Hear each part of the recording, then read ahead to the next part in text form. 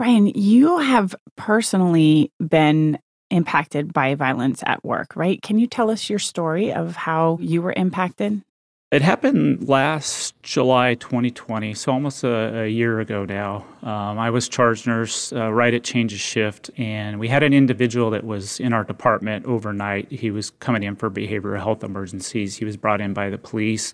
He was refusing to go back in his room. He was displaying some physical posturing, defensive type stance, not listening to staff. So the staff called what we call a code gray, which is the overhead page for resources for personnel to show up.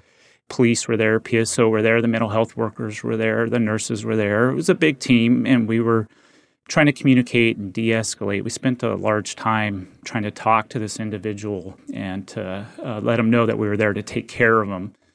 Probably spent a half hour, and he just would not move. He was out in the hallway near other patients' rooms.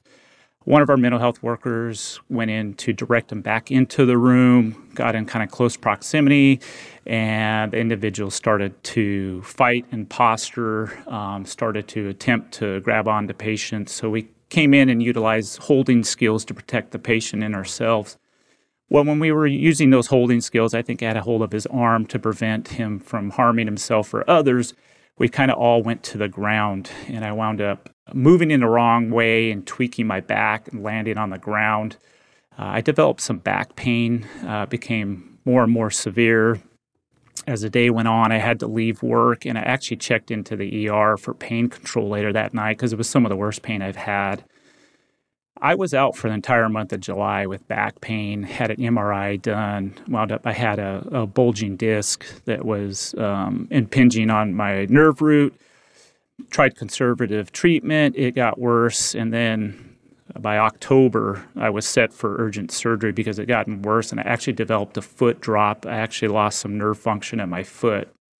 So this was a 3-month period of back and forth MRIs, epidural pain shots. I had an EMG test that confirmed I had some nerve damage, and then finally went through surgery at the end of October. Nothing was seeming to help it, so it really impacted my home life. It brought a level of stress to my home. You know, I was physically unable to do the things that I wanted to do, and I was really just kind of consumed by this pain and kind of narrowed down to an individual that had a back injury and had a lot of pain. So it impacted my work life. It impacted my home life quite a bit. Great level of stress for me. When you think back about it, is there anything that you wish you'd done differently in that moment? I think just more time. We'd spent a lot of time to de-escalate, and I think we probably just should have spent maybe a little bit more time trying to de-escalate. I don't know if that would have changed the outcome, but just spending a little bit more time, because realizing once things get to the physical holding skills, and sometimes there's no option. Sometimes we have to do that, and I don't know if it would change the outcome. Maybe just spending a little bit more time trying to de-escalate. Brian, how did that event change the way that you interact with a escalating patient? Does it trigger anything inside of you? Does it impact you emotionally? Do you physically approach these things differently because of that moment? It does, and being a healthcare provider in the emergency room, you have to be physically present and you have to be mentally there. And so when something impacts you, like a back injury, and you're not physically 100%, that can impact the way you deliver care. So that is definitely on my mind. I used to view myself as being physically fit, mentally fit, ready for the challenge of the day. And now, so there's some doubts in there with my back injury. And so that physical component does carry over into the mental component. It does have that relationship where it kind of affects you. So I do approach those situations with somewhat of a little bit of doubt, somewhat of a little bit of anxiety, in case this turns physical. There is a little bit of that doubt there. And so I've been trying to adjust and try to really kind of mitigate that and kind of figure out what this means for me and how do I adapt my daily practice. But it is there for sure.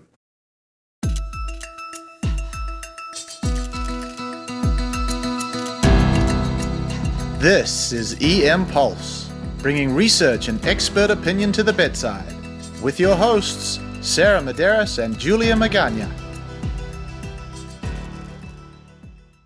You might recognize the voice of the storyteller. That was Brian Strobin, the ED charge nurse who leads the charge in our ED to create a safe environment. Last month, Brian shared a lot of important terms and shared a ton of practical tips to improve safety in your emergency department. If you haven't heard that yet, stop here and go back and listen. It's called Workplace Violence. It's not part of the job. Sarah, over the last few months, we have spent a lot of time talking about the violence that our patients experience in their lives. So today, let's flip the script and look at the violence or threat of violence that we experience in the emergency department. Yeah, the ED is really a unique environment. The hospital is supposed to be this safe, almost sterile place, and yet here we are at the eye of the storm. My stomach sinks every time I hear an overhead page for a code gray. And for those who don't know, a code gray at UC Davis signifies a violent or escalating patient, and a designated team then converges to protect the ED and the patient. You know, that sinking feeling, Sarah, is not unique. In 2018, ACEP, or American College of Emergency Physicians, emailed out a survey about ED violence to its current members, and about 3,500 people responded. You can find this interesting report in our show notes to read more yourselves. I thought it was a really intriguing read.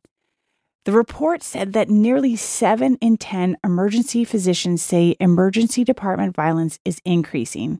And nearly half of emergency physicians have been assaulted while at work in the emergency department, while over 70% have witnessed another assault. Only 10% have experienced neither. I wonder where those 10% work, and are they hiring? But in a survey by the Emergency Nurse Association, they found that about 70% of emergency nurses reported being hit and kicked while on the job. That's horrible. And I have seen that myself on the job as well. So that same report says that a hit or a slap is the most common form of assault, about 44%. Though emergency physicians also report being spit on, punched, or kicked.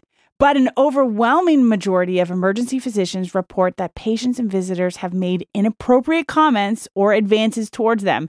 Not shocking to either of us, Sarah. Female emergency physicians are significantly more likely to have been on the receiving end of those inappropriate comments or unwanted advances in the emergency department. Yeah, not shocking. Yeah. I found this quote from the report really interesting. Half of emergency physicians report that at least half of all assaults are committed by people believed to be seeking drugs or who are under the influence of drugs or alcohol. More than 40% of emergency physicians believe that more than half of assaults are committed by psychiatric patients. Right. So those are the most common causes or triggers for people to experience violence in the emergency department. So when it comes to what do we do about this violence, ACEP asked about that also, and they report that nearly 7 in 10 say their hospital reported the incident, so that's good. But yet only 3% press charges, and nearly half say hospitals can do more by adding security cameras, metal detectors, and increasing visitor screening, especially in the emergency department. If you work in the ED, this is probably not surprising to you. You know this. You live this. So today, we explore this with two of my favorite Amy's, who both happen to know a lot about workplace violence, Dr. Amy Moulin and Dr. Amy Barnhorst.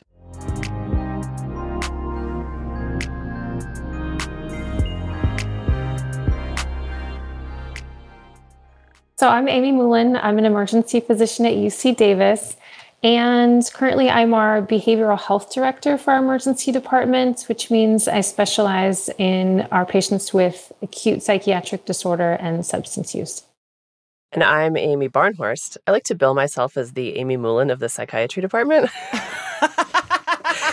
I'm the vice chair for community and hospital-based services, which is kind of a fancy way of saying that I oversee all of our department's clinical sites within the community at the jail and at the county psych hospital and with the county community clinics and within the ED. And I'm I also have an appointment in the Department of Emergency Medicine, which is where I thought I would always end up because I'm a big EM fan. And I also run the Bullet Points Project, which is a fire and violence prevention curriculum for healthcare providers that's funded by the state of California. And that project is under the Department of Emergency Medicine in the UC Firearm Violence Prevention Research Center. Let's start off and describe how workplace violence has impacted you as providers. Has that ever been a part of your shift? I mean, this is sort of a daily occurrence on the emergency department, right? We see people at their worst. Nobody comes to the emergency department when they're having a good day. So, I think it's a constant balance between keeping your patients and your staff safe, but at the same time, respecting your patient's autonomy and providing a space where they feel like they're going to get care and they feel comfortable reaching out for help. Trauma-informed care is about assessing all of the trauma that someone has experienced in their life and being able to address it. That is not what we do in the emergency department, right? But we can do is provide a space that respects where that person has come from and makes it so that they will continue to seek help. If our space strips them of their rights to the extent where the person sees us as a net negative, that will decrease the likelihood that they seek help in the future. And it will delay when they seek help, and we will see that person at a much more acute phase when the risk of violence is higher. So every time we do a better job of meeting that person where they are and allowing them some autonomy and dignity is going to decrease the likelihood that we have a negative interaction in the future. So I mostly work in psychiatric hospitals or inpatient psychiatric units, but I also work in the ED seeing psychiatric patients. And given the kind of work I do, I feel very fortunate that I have not yet been the victim of a workplace assault or workplace violence. I say yet because on some level it's a numbers game. I think if I do this long enough, it probably will happen to me. And so the best I can do is really just take precautions where I can and be extra careful. And the longer I do this work, the more important that is. For example, when I'm on an inpatient unit or in the ED, I never wear anything around my neck, like no necklaces, no scarves. I'm really cautious about things like that. I always stay a certain distance from patients. I'm really vigilant about open doors and wide open space if I can be. But I've seen a lot of trainees, especially, and other colleagues and staff that I work with be victims of workplace violence. Like in the ED, it's a pretty regular occurrence when you're working in a very acute psychiatric setting. So my job ranges from providing emotional support to peers or trainees to helping enact policies that will reduce violence to, working with staff to try to understand where it came from. It is a constant thing. And I think the ED is a place where it's really high risk, maybe even more so than inpatient psychiatric settings, because you guys are constantly seeing people coming in hot in this really acute phase, and you don't get to say no. Amy Mullen, how does this constant, if not violence, but the threat of violence or the possibility of violence, let me say it that way, how does that impact you emotionally on a shift and your colleagues? I find this a challenging conversation, and this has been sort of a decades-long focus for me because I think we spend so much time worrying about this threat of violence towards us. And I mean us, meaning the entire emergency department, faculty, staff, residents, nurses, that we approach patients often with that fear. So many times we come in and the initial frame of the interaction, probably from the patient side, because they have a history of this, is that this confrontation is inevitable. And when we start with that inevitability, where we're afraid of violence and the patient sees our need to come in with a ton of control, inevitably we go there. And so I've spent so much time trying to talk to people, and we've put in all these systems around agitation teaching and scoring systems so that we're better able to recognize and to address people when there's still that moment for conversation before we've escalated the situation where we have to take over and take control. We have all the tools to deal with it. So we might as well try to work with someone, to approach them in a way that is sort of calm and empowering first when we can. And then if we have to escalate and do the heavy takedown, fine. We have all the resources to do it.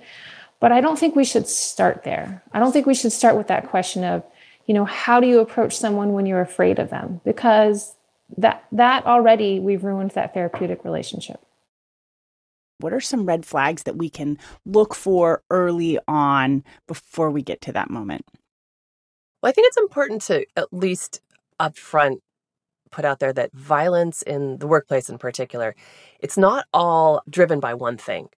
There's one model that breaks it up into 3 categories, and one is impulsive violence. So somebody just gets pissed off and they're like, I waited so long for my test results, or like I didn't get what I wanted. And a nurse happens to be walking by, or an ED physician, and they just like lash out and shove that one person because they just couldn't control themselves. And in another setting, they might not have been pushed to the brink that way. And then they might apologize and feel really bad. Then there's psychotic violence, which is like this person is living in a different reality. They think their life is in danger. They think the whole staff is plotting against them. They think somebody's coming at them to kill them. They may be like a lovely, peaceful person, but they think that someone is going to, kill them or their children. In that situation, most of us might get aggressive and act out. And so those people you have to kind of address in a little bit of a different way than somebody who's impulsively violent. And then I think we've all seen the folks who are more, their violence is a little more calculated or predatory. It's like, I want X and I'm willing to do Y to get it, whether it's like my opioids prescription or, some other thing that I'm going after that somebody doesn't want to get me, a discharge, an admission, whatever it is. And they're willing to really think through like, what's the highest impact way I can work folks to get what I want. And those kinds of violence you have to, they have different red flags, they have different interventions. They can all overlap as well. So you can have like a psychotic person who is going to be pushed to the brink of violence because they're more generally impulsive. So I think for impulsive people, the red flags are things like they didn't get what they want, they're getting frustrated, they're making more demands, they're expressing that their demands aren't being met, like any kind of physical agitation, clenching and unclenching fists, like looking around, trying to wave down people, their voices getting louder. Whereas psychotic people, the stimulus in this case is internal. So they're almost like withdrawing more, their eyes are scanning around more, they're looking more and more afraid and paranoid. They're expressing more fear. I mean, most psychotic violence is driven by fear. And then the calculated predatory violence is like, you see the signs because they're like making threats, asking for stuff, bargaining, manipulating. And I think in the emergency department, in reality, we see a combo of all. So it's the person who has maybe an underlying mental illness or not, but certainly has some stimulant use. Like it's sort of a combo presentation. And then if you think about what the environment is, frequently you're in a place that is loud, it is chaotic. Your restricted access to just general stuff like bathroom, food, water. You might have nicotine dependence, and just in the moment of maximal stress, we send you into nicotine withdrawal. And so a lot of the teaching that we have done in our emergency department, and that when I talk to others about this, is like, fix the easy stuff. If I can give someone nicotine, like that is easy. Access to food, access to water, access to the bathroom, a quiet, calm space, that can go a huge, long way to preventing that escalation. We're super busy in the emergency department, and we're prioritizing patients based on their acuity. And for us, that's ABCs. Like this person has asthma, they're having trouble breathing. This person has an MI, I'm worried about their circulation. But for our potentially agitated patient, like these are sort of the warning signs that we're going to escalate and we're going to become sort of that high need, high intervention patient. And so to kind of think about, if I do these early interventions, if I give them their bronchodilators for asthma, maybe I'm not going to need advanced airway equipment. So I have to do the easy stuff first to prevent the escalation and increasing in the severity of their disease process. It's a way to reframe and reprioritize what I consider the easy stuff, nicotine replacement. Let that person have access to the bathroom, because, we all get frustrated when we don't have our basic needs met. And unfortunately, that's just sort of an inherent characteristic of the emergency department. I love that asthma analogy. That makes a lot of sense. We have seen an increase in uptick in mental health needs in the emergency department, in visits, in lack of resources. All of you guys know this intimately. Have we also seen an evolution in workplace violence in the emergency department in your careers? I wonder about this a lot. Is there this massive increase in mental illness, or is there a massive increase in stimulant use in our community? And I kind of wonder, like, what would our resource need be for, things like inpatient psychiatric hospitalization if I didn't have that population with stimulant use disorder? One of the after effects of the pandemic, particularly for our youth, young adults, and adolescents, has been kind of that increase in mental health needs, right? We've seen that nationwide. So I don't want to discount that there's an increased need out there, particularly given the stress that people have gone through with the pandemic. But I also think from the everyday emergency department, a lot of it is stimulants and substance use that is sort of combined in and sort of presents similarly, and it's difficult for us to tease out in that acute moment who needs what and where they need to go. So stimulant use is one of those red flags or risky scenarios for workplace violence, and we have seen an increase in that, obviously, over the past several years. Correct. Yes. They're combined, not mutually exclusive, but I think that goes into why we feel this more.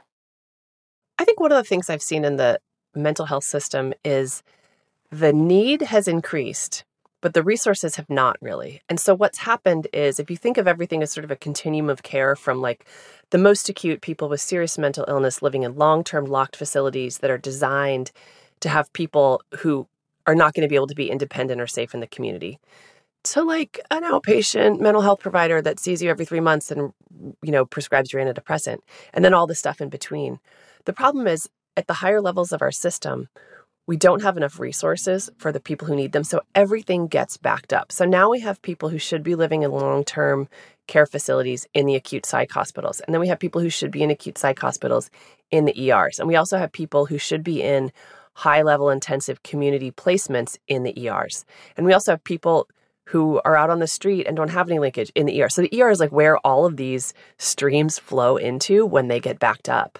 And they're very backed up right now. The whole system is backed up. So that means that people are being seen in settings that they are too acute for longer term. Normally, folks would come into the ED if they needed a psychiatric bed, and they'd be there for a couple hours and get out and go to a psychiatric facility where we're better equipped to manage aggression from psychiatric emergencies. And that's not the case anymore. Now they're staying in the ED for days, if not weeks. And meth has obviously not helped this at all. And then when you add in a layer of, economic stress, social pressures, political pressures, changes in shelter beds and housing problems, you stress a lot more people who had pre-existing mental illness that might have been doing well and might have been making it. And now you've kind of pushed them into homelessness. When you're homeless, you might start using meth again because you're back out on the street, and everything sort of falls apart. So I think the pandemic hasn't created more mental illness, but it's pushed people who were able to manage their mental illness into a place where that's a lot more difficult. So it's kind of shifted the spectrum. I also wonder, as Amy says, stress the system, am I seeing people at a more acute phase?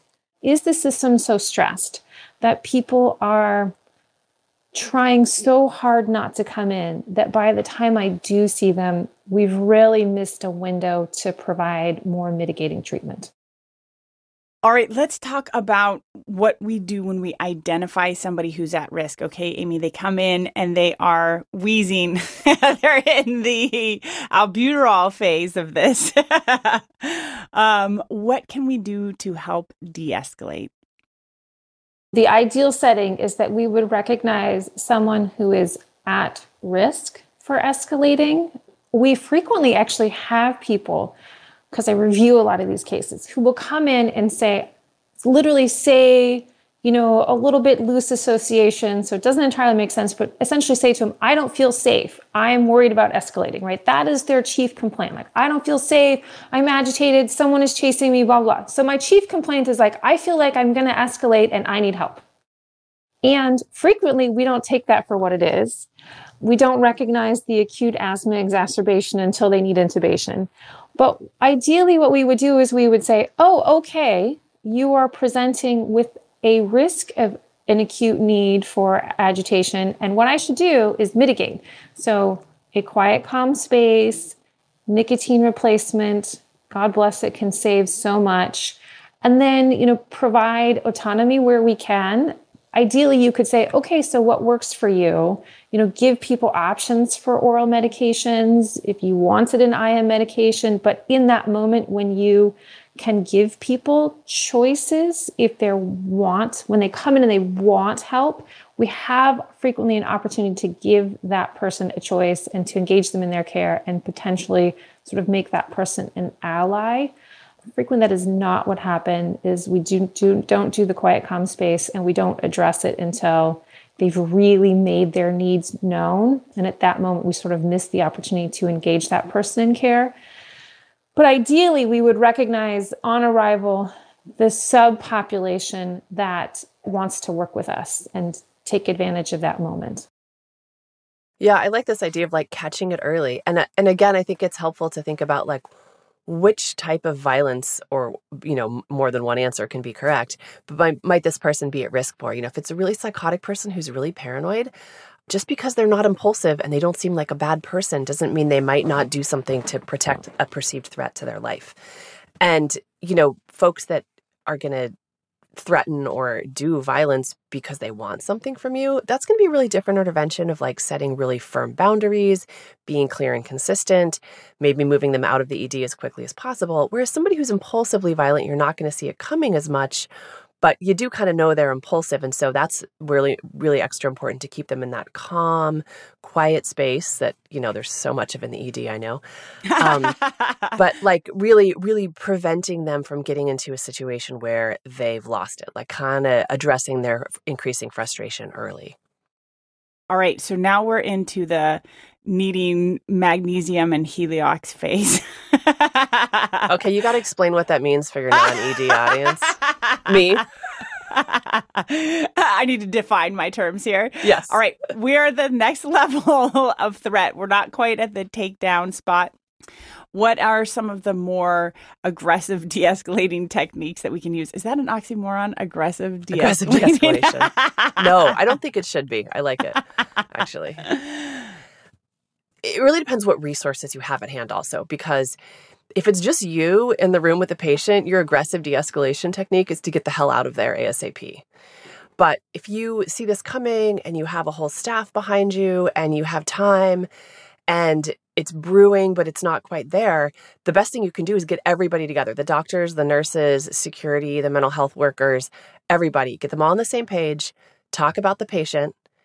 Talk about what their triggers are, what's causing the violence, what's leading to it, what kind of violence they've engaged in the past, what helps them, and come up with a plan, have a leader of that plan, and enact that plan as a united front.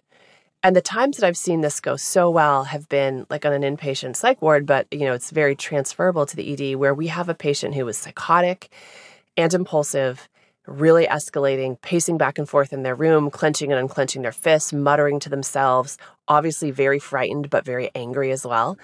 And we've had a few minutes to pull everyone together and have kind of a meeting. And, I can remember this one mental health worker he's this huge guy. He's very physically intimidating, but he is so good at making himself an ally and making himself collaborative and making himself non-threatening. And he went up to this patient with the whole staff kind of behind him, ready to act, ready to do what they needed to do, whether that was something like a physical takedown, whether that was IM meds. We were all there with all of our tools. But he went up and he sat. I remember he sat down in a chair in front of this huge, agitated, angry patient with a big history of violence.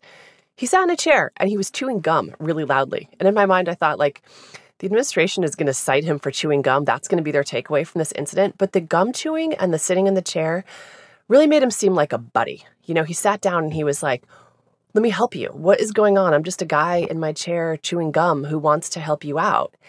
And they were able to like talk and work it out because he presented it as this like very collaborative approach of like, I'm here to meet your needs in a non-threatening way. Look at me. I'm sitting lower than you. I'm talking calmly. I'm working this out. And he just like injected the whole stressful scenario with this like very, very calming attitude. I 100% agree, except for the conference before where we get to discuss the patient's triggers and come up with a plan, because I feel like we never know that. Yeah, you guys don't know that. Although, oftentimes we do on the psych team because we see the same patients over and over. And so we know if somebody is psychotically violent or predatorily violent, like we'll have a sense. But you guys don't often know because you see so many people coming in. You don't know them as well. But Amy, we do have time, though, often to come, the ones that have gone well for me are the ones where we take a quick time out beforehand and have a plan and have a clear leader, just like before I do, when I'm expecting a CPR at 6 a.m. from a SIDS, right? Like I set up a plan. Everybody knows their roles. We know who's going to be doing the talking, who's going to be doing those things. And I may not know all of their triggers, but we often do know what the context of that is. And not everybody does. When we call for code gray and everybody comes in, they don't know this patient. And so taking a quick second to talk about the context of it and defining roles, for me, it's been very helpful. I 100% agree with being able to have that strategy of verbal de-escalation and then combine it with a fast-acting benzodiazepine like midazolam. Yeah. No, but I mean, if you can have kind of that approach of like verbal de-escalation and sort of one of the end goals is a fast-acting benzodiazepine so that you can kind of put yourself in a better spot, generally is my strategy. And the concept of the code gray, I recognize has to happen in some situations where someone is picking up the EKG machine to throw it across the room. Like we need the code gray response. However, I think frequently we pull that trigger before it becomes therapeutic. So coming in with a large show of force, frequently, people in uniform, security guards, can often be triggering, and we have now changed what should be a healthcare interaction to a sort of law enforcement type interaction of gaining control of a situation where I have to show that I am in charge and I have all of the control. That kind of ruins any sort of therapeutic interaction that you're going to have. So we absolutely have to do it, but I think it needs to be much more of a last resort than it often is. And the minute you come in with that huge show of force and the security guards, you have to recognize like you lost, because there's no way that you're going to go from that to this verbal de-escalation rapid acting benzodiazepine plan that is usually my intermediate plan. Now, sometimes like I try the verbal de-escalation, I try the rapid acting benzodiazepine, that fails and we continue to escalate and we have to go in. But once the security guard comes in, that's over. That's, you've committed yourself to paralytics and a ventilator. I mean, there's just, in our asthma analogy, like you lost. Absolutely. I was just going to say, I feel like we kind of morphed from magnesium and Heliox to ECMO and intubation. Yes. But you have to recognize, like, when you call security, you just called for intubation drugs. Like, there's no coming back from that. Yeah, no, I 100% agree. And in fact, I have used that term many times. Well, I just lost that. Well, I lost that one. And that is usually how I feel. It feels defeating, honestly, to have to be to that level. And I like having various tools that I can use before I get to that spot because it is huge. It's super dangerous. We just created a much more dangerous situation. When you come in and you start from that place of fear, and you feel like you need security, you've already lost. And so the more that we can take a deep breath, approach that patient from a place of compassion, from a healthcare mindset, the better off we are, because we really can't approach people from fear. And we should never be afraid, because we have all the resources in the world. We can control the situation. It's just a matter of trying everything we can before we have to go there.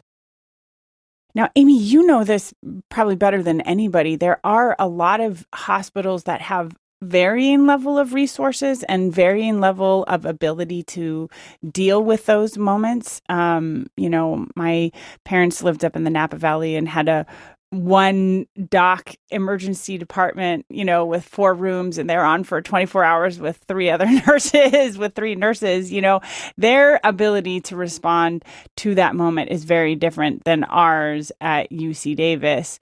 What are some ways that emergency departments and systems can back up those emergency departments to reduce that possibility of violence?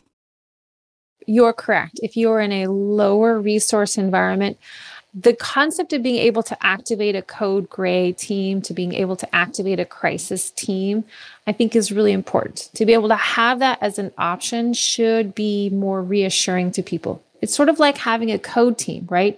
If someone codes, if there's that crisis moment, we need that whole team approach. We need a lot of people to come to the bedside.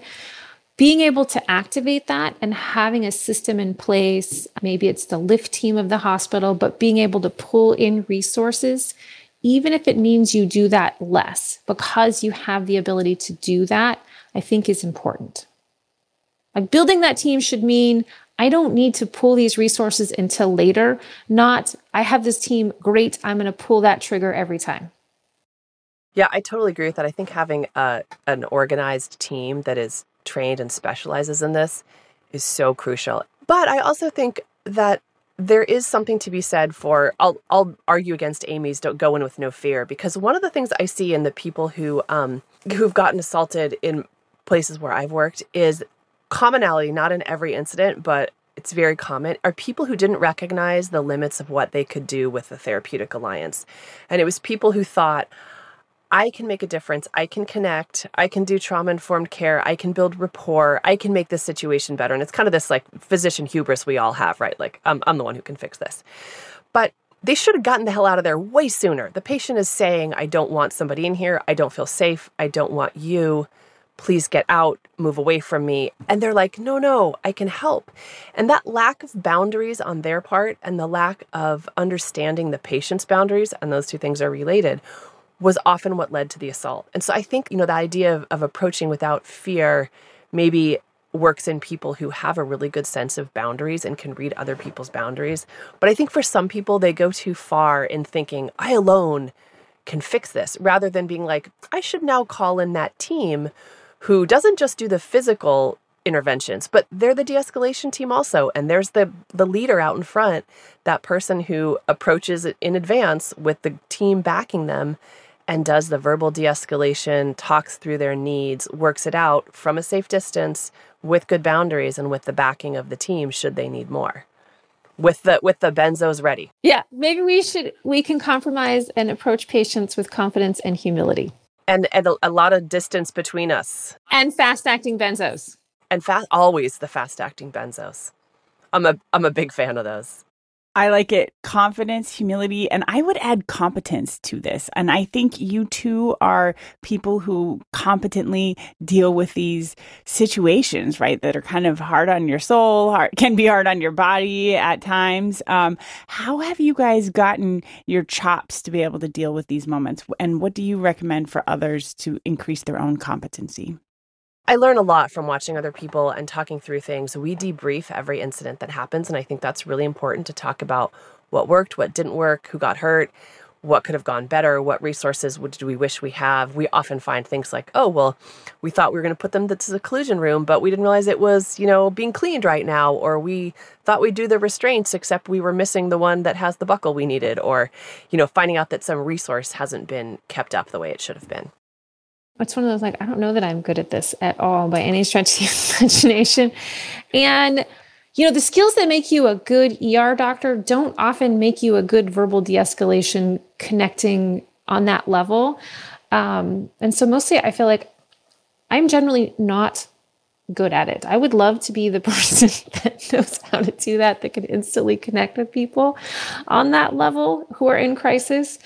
But mostly I come from this and think, I don't I don't want to make it worse. It's sort of that do no harm. And so to try and not make it worse. And I do consider, like, if we have escalated someone and now we're in 4 points and we're at the B52 IM Haldol place, that I do consider that a little bit of a loss, and to think, how could I do it better? But I also think that many of my colleagues see that as a win. Oh, we took control of the situation. That is not a win. And so I just want to reframe, oh, that person is quiet now. We won't hear from them from several hours.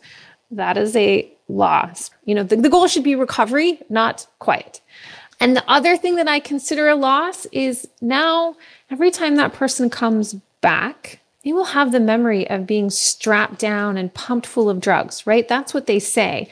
They just strap me down and pump me full of drugs. And that is true.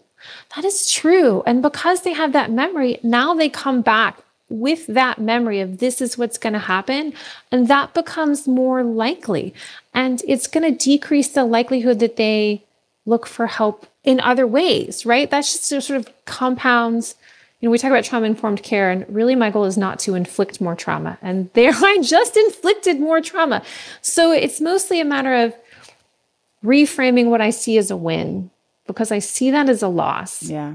I worry about that with kids in particular, these young adults. I'm like, oh my God, we're setting them up for the rest of their lives for their expectations. And this trauma is going to impact how they even see a regular doctor, right? Go in to get their shots. Like, this changes everything. This is a moment where their paradigm has shifted. It's really hard. And frequently it's one of those just totally impossible situations. And so I recognize, I fail more than I succeed, but always try. Pulse check. Workplace violence is a real problem for us as a specialty. And it's not just you. 50% of ED physicians and 70% of nurses report a history of violence. The key to workplace violence is prevention.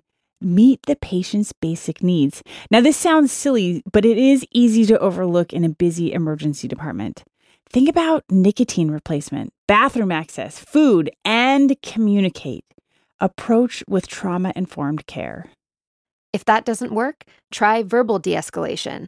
Be aware of your surroundings and your own body language. Do your best to be non-threatening.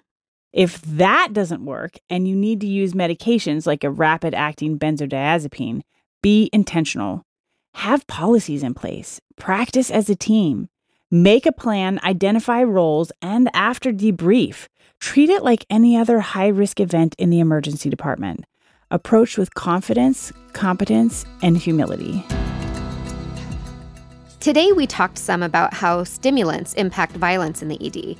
Next, we will explore how stimulant use impacts the ED and our patients. In the meantime, tell us your stories about violence in your ED and how you stay safe at work. Share with us at eImpulse Podcast. If this strikes a chord with you, share this podcast with your colleagues and start the conversation about how you can prevent violence in your own ED. Thank you to OM Audio Productions for always providing a safe place to record. And thank you to our department for looking out for each other. See y'all next time.